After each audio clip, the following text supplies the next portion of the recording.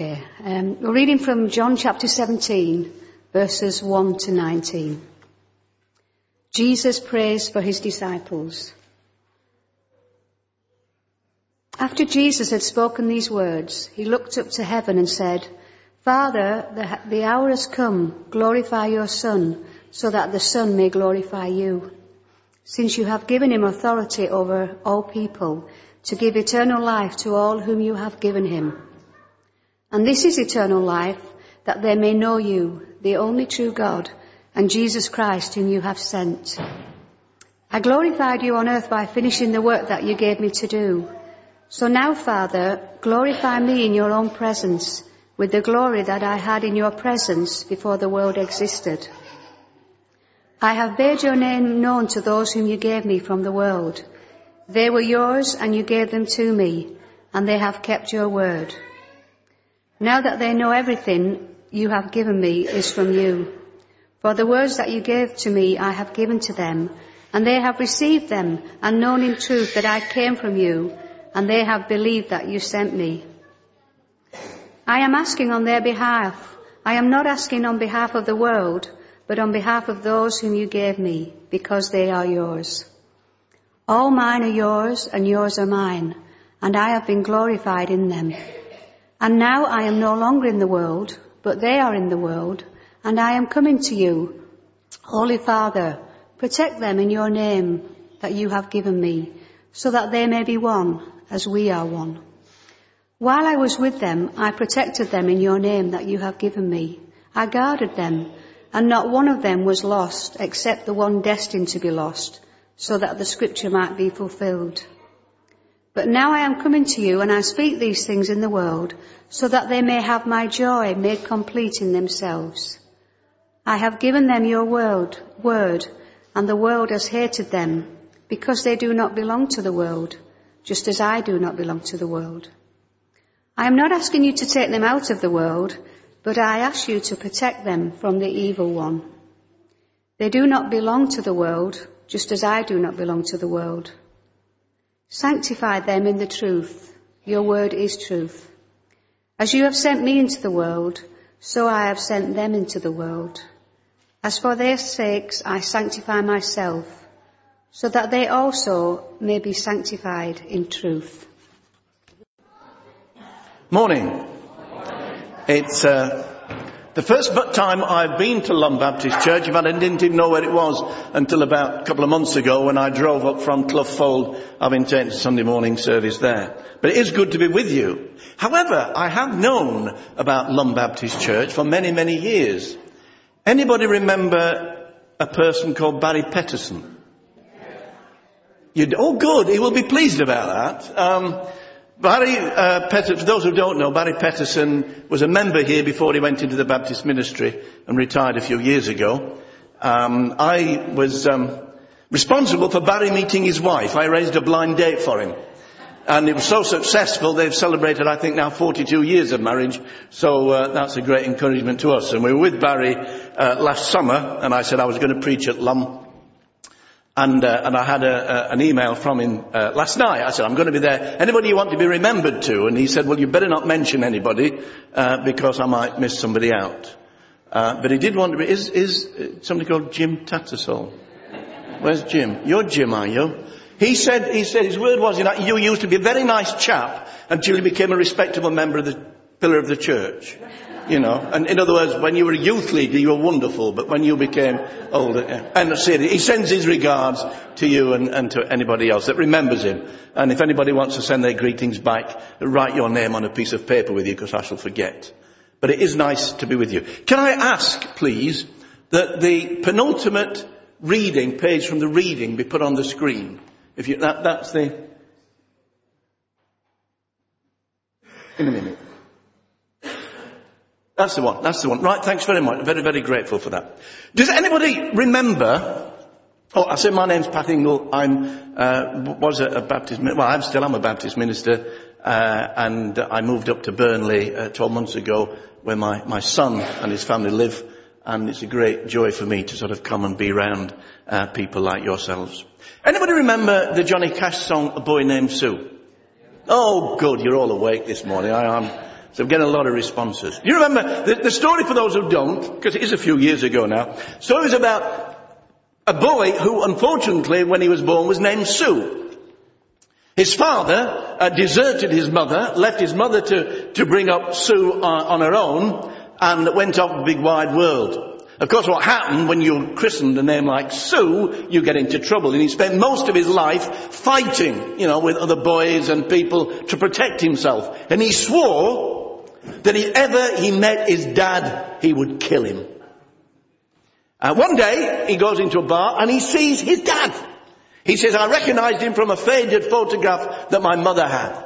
And he walks up to his dad and says, my name is Sue. How do you do? You're gonna die. Or something like that. And they then get into a fight. And the fight develops. They get to the point, I've got to watch this microphone, I'll get to close this. If the fight develops, and till eventually the father goes for his gun and the boy beats him to it, and at that point they stop. And then the father says to him, I want to explain to you why you gave it that name. And this is what he says. This world is rough, and if a man's got to make it, he's got to be tough. I knew I wouldn't be there to help you along. So I gave you that name and I said goodbye. I knew you'd have to get tough or die. And that's that name that helped to make you strong. Now, I could preach if I like on the sermon on the name of Jesus, but that's not what we're looking at this morning. But here was this boy who was sent out into the world unprotected.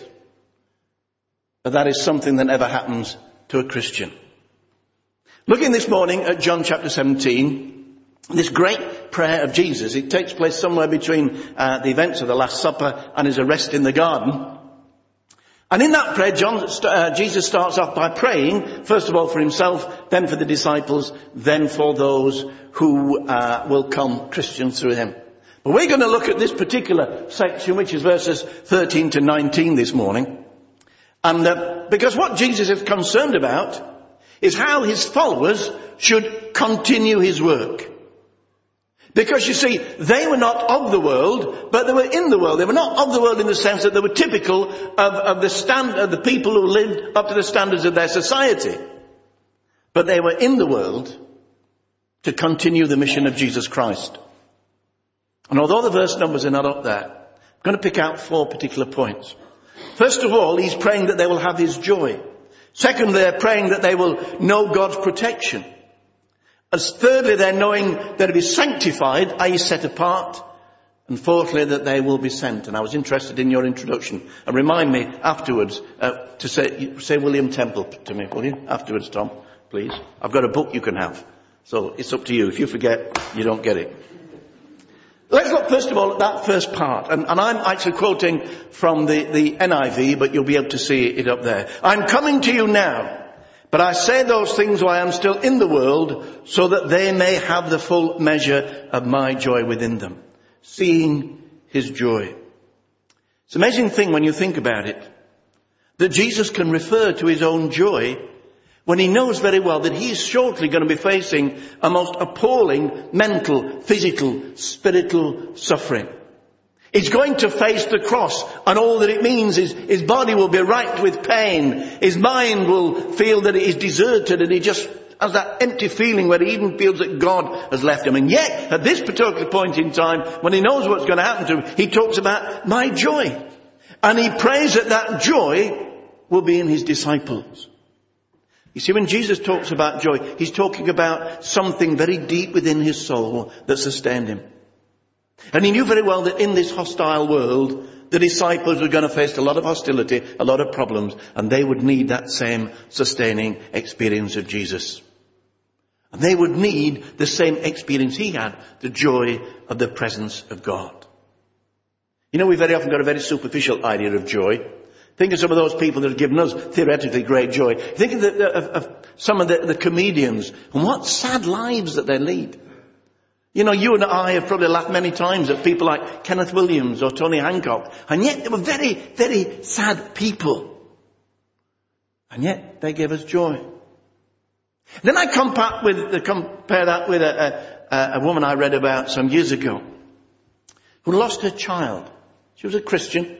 And she suddenly she confronts God with this problem, this pain that she's got, and prays about it and blames God, etc., etc. Then suddenly she says, as I was praying, I felt sort of a sense of joy bubbling up from within that gradually grew more and more till I found myself not only weeping, but praising God at the same time. She discovered something of the joy of God in her heart, even in her pain. The joy and the pain and the sorrow went side by side. Richard Foster, an American writer and preacher, who said about this on one occasion, the Christian experience is like a deep, resonant joy that has been shaped and tempered by the fires of sorrow. Shaped and tempered by the fires of sorrow. You remember that joy is one of the fruits of the Spirit. And this particular experience we can only find through God. It might be some here struggling because of some sorrow or some pain and need some kind of joy in their life. You know very well it's no point in saying to them, well, cheer up. That's what people say sometimes. Cheer up. No, we don't mean that. But sometimes we need that deep assurance within. When my father died, I was at that particular time minister of a very lively and very large church in Solihull. We had plenty of good music, and thanks for the worship group this morning. I really appreciated that. Good music, good singing. In fact, we used to attract people, into the church just for the worship alone. It was great. It was lively. It was happy. It was joyful. It was almost one of those churches that get described as happy clappy. But when Dad died, the church decided I could have the following Sunday off. The last place I wanted to be was in that church. Because somehow that joy that would be around me would seem artificial. And so I rang round one or two of the ministers in the area who I know were ministers of very traditional churches and found out one that was going to be there that particular night, and my wife and I went along to worship with them. And I found the peace and the joy and the presence of God in that service, and it really touched my soul. The joy was there, but that particular night I wanted something much deeper. I identify with David, the psalmist, when he says, when anxiety was great within me, your consolation brought joy to my soul. Your consolation brought joy to my soul.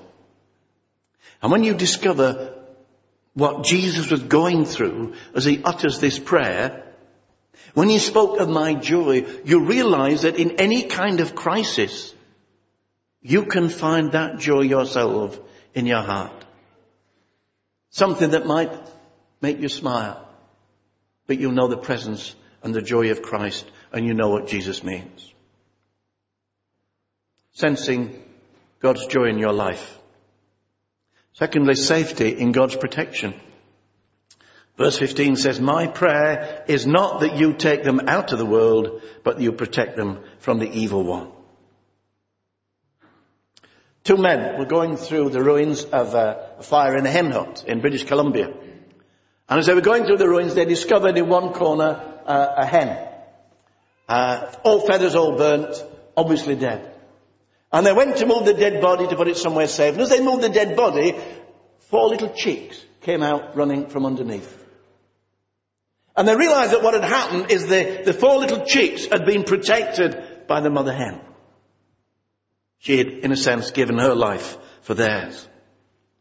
You know, I've always valued that song, Living Under the Shadow of Your Wings. I presume you know it. Yeah, I've always, especially since we babysat one night for my brother's chickens.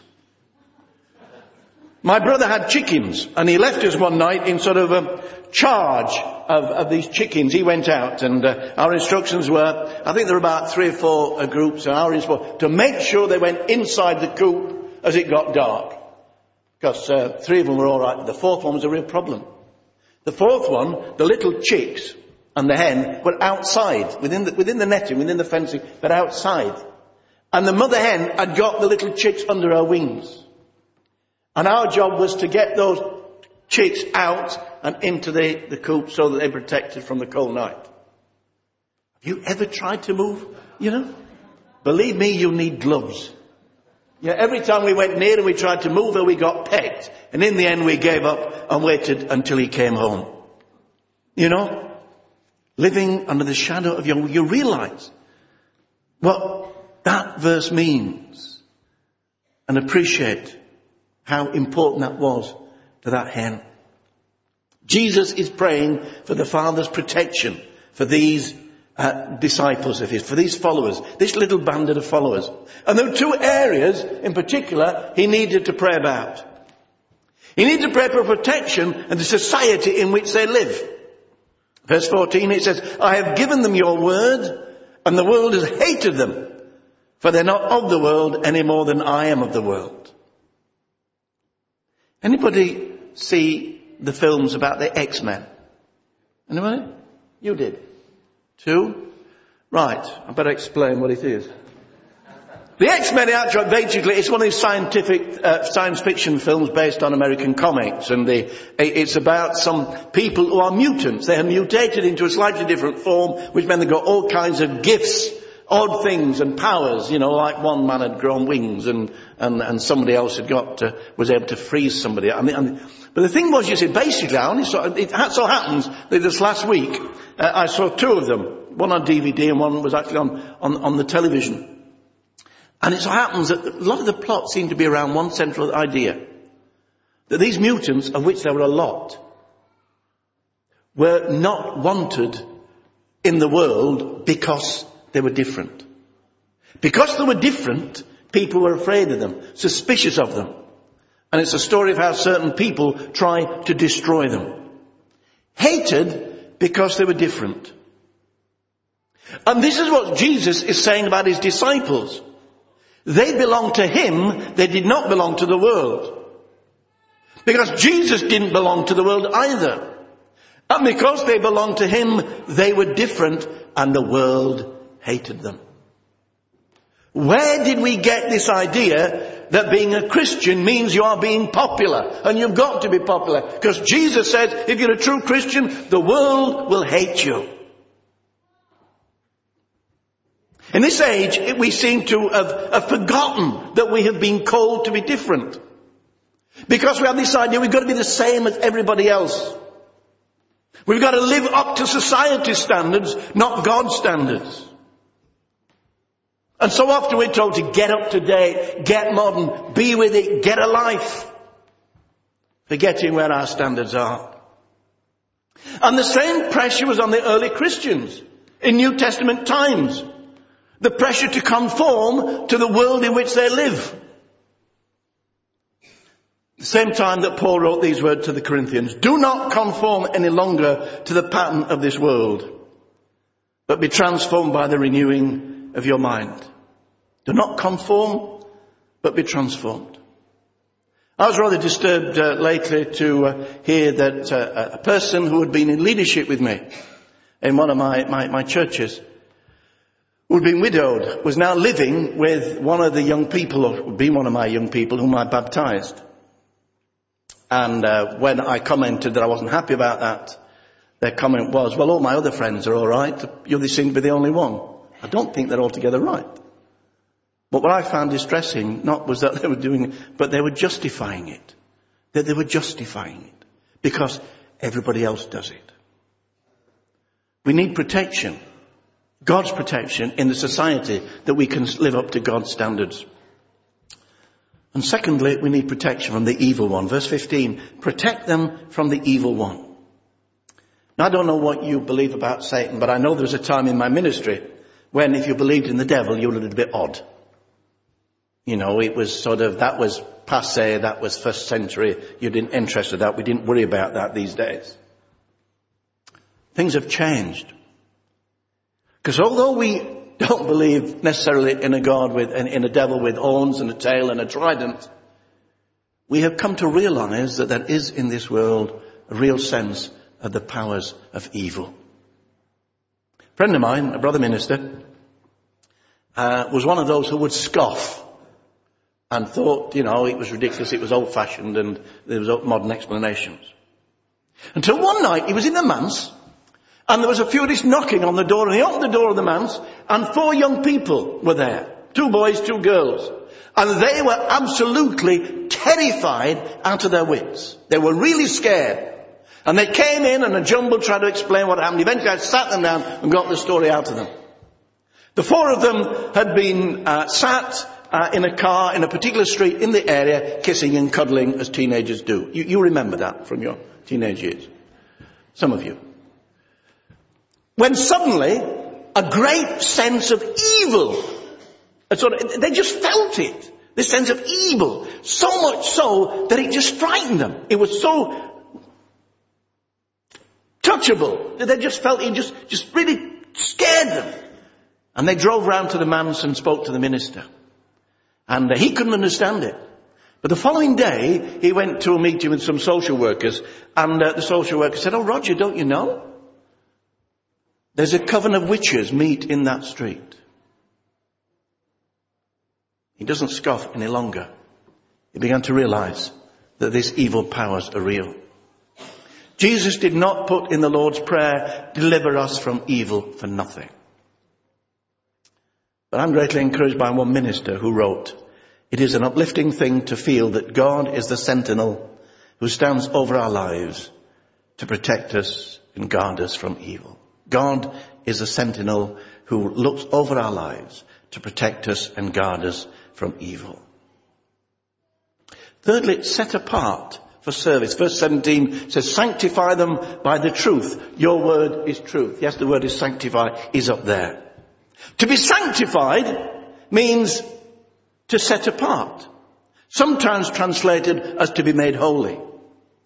Jesus is praying for his disciples that they will be set apart for God's special service. Holy, dedicated, completely committed to him. That's what Jesus is praying for. Peter, in his letter, talks about the Christians being a holy people. And this is what he means. They've been set apart. Just as he who called you is holy, so he says, so be holy in all you do. For it is written, be holy, for I am holy.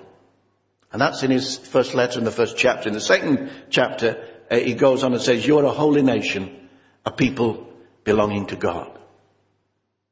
Anybody like this ice dancing thing that comes in on a Sunday night now? I don't watch it. I like the ballroom dancing. I'm not bothered about the ice dancing.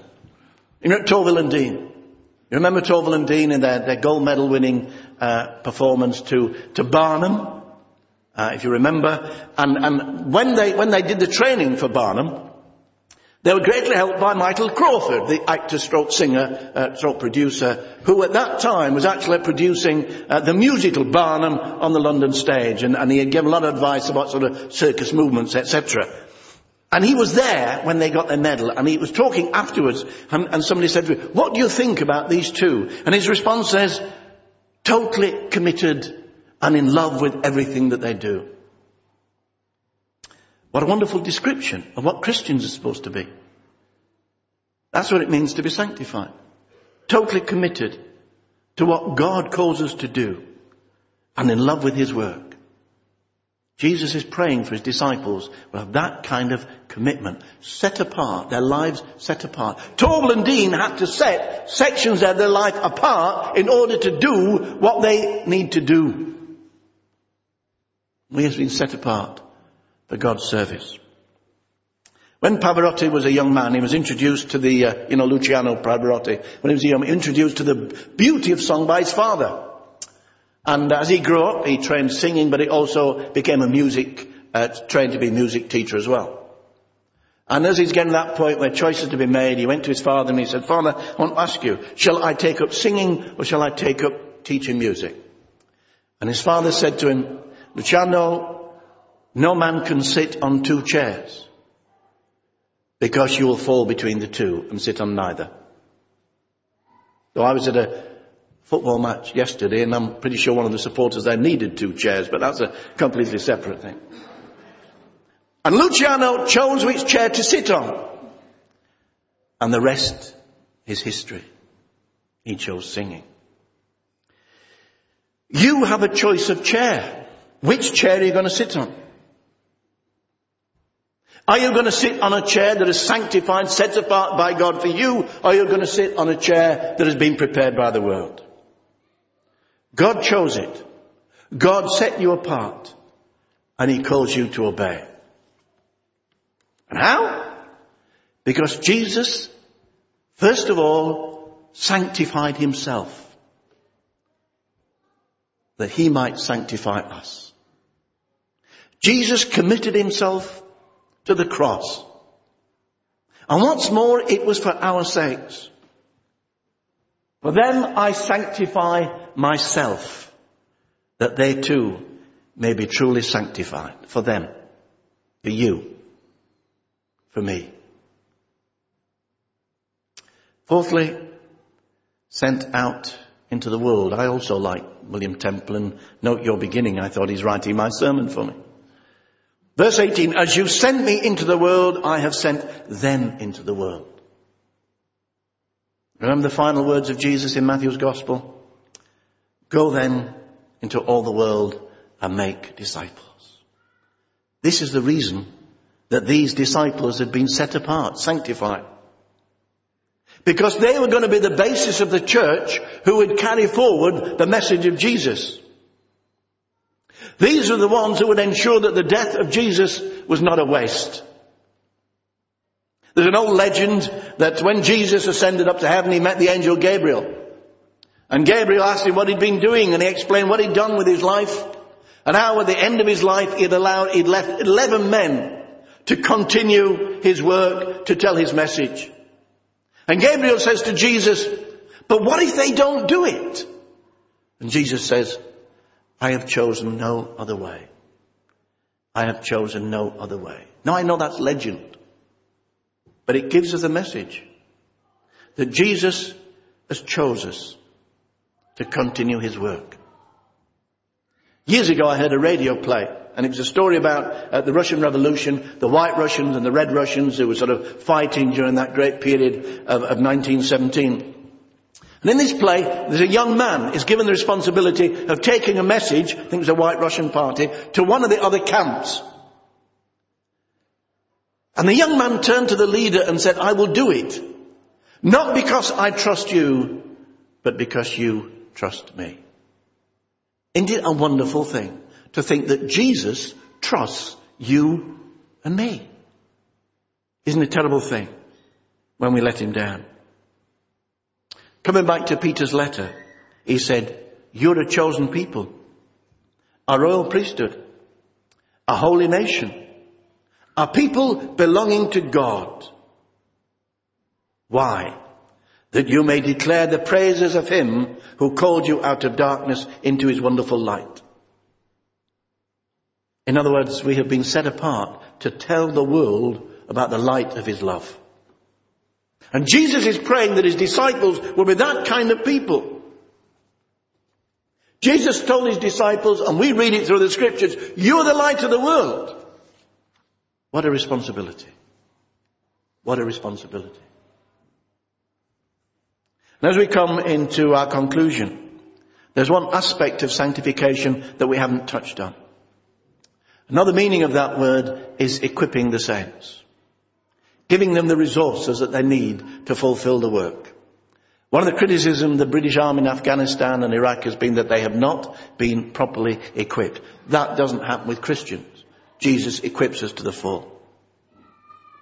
Prior to this prayer, Jesus has been teaching his disciples, and he promises that they will receive all that they need to do his work. He promises them the Holy Spirit. And when the Holy Spirit comes on the day of Pentecost, the adventure begins. We are not left to be God's people, to be Christ's followers unprotected, to be weak. God gives us his Spirit too. So this is the prayer of Jesus for you and me. That we will see his joy, that we will know his security, that we will be set apart for his service, and that we will be sent out to fulfill the work that he came to do. And I want to close with a blessing taken from the last part of the letter to the Hebrews. It's this. May the God of peace equip you with everything good for doing his will. And may he work in us what is pleasing to him. Through Jesus Christ, to whom be glory forever and ever. Amen.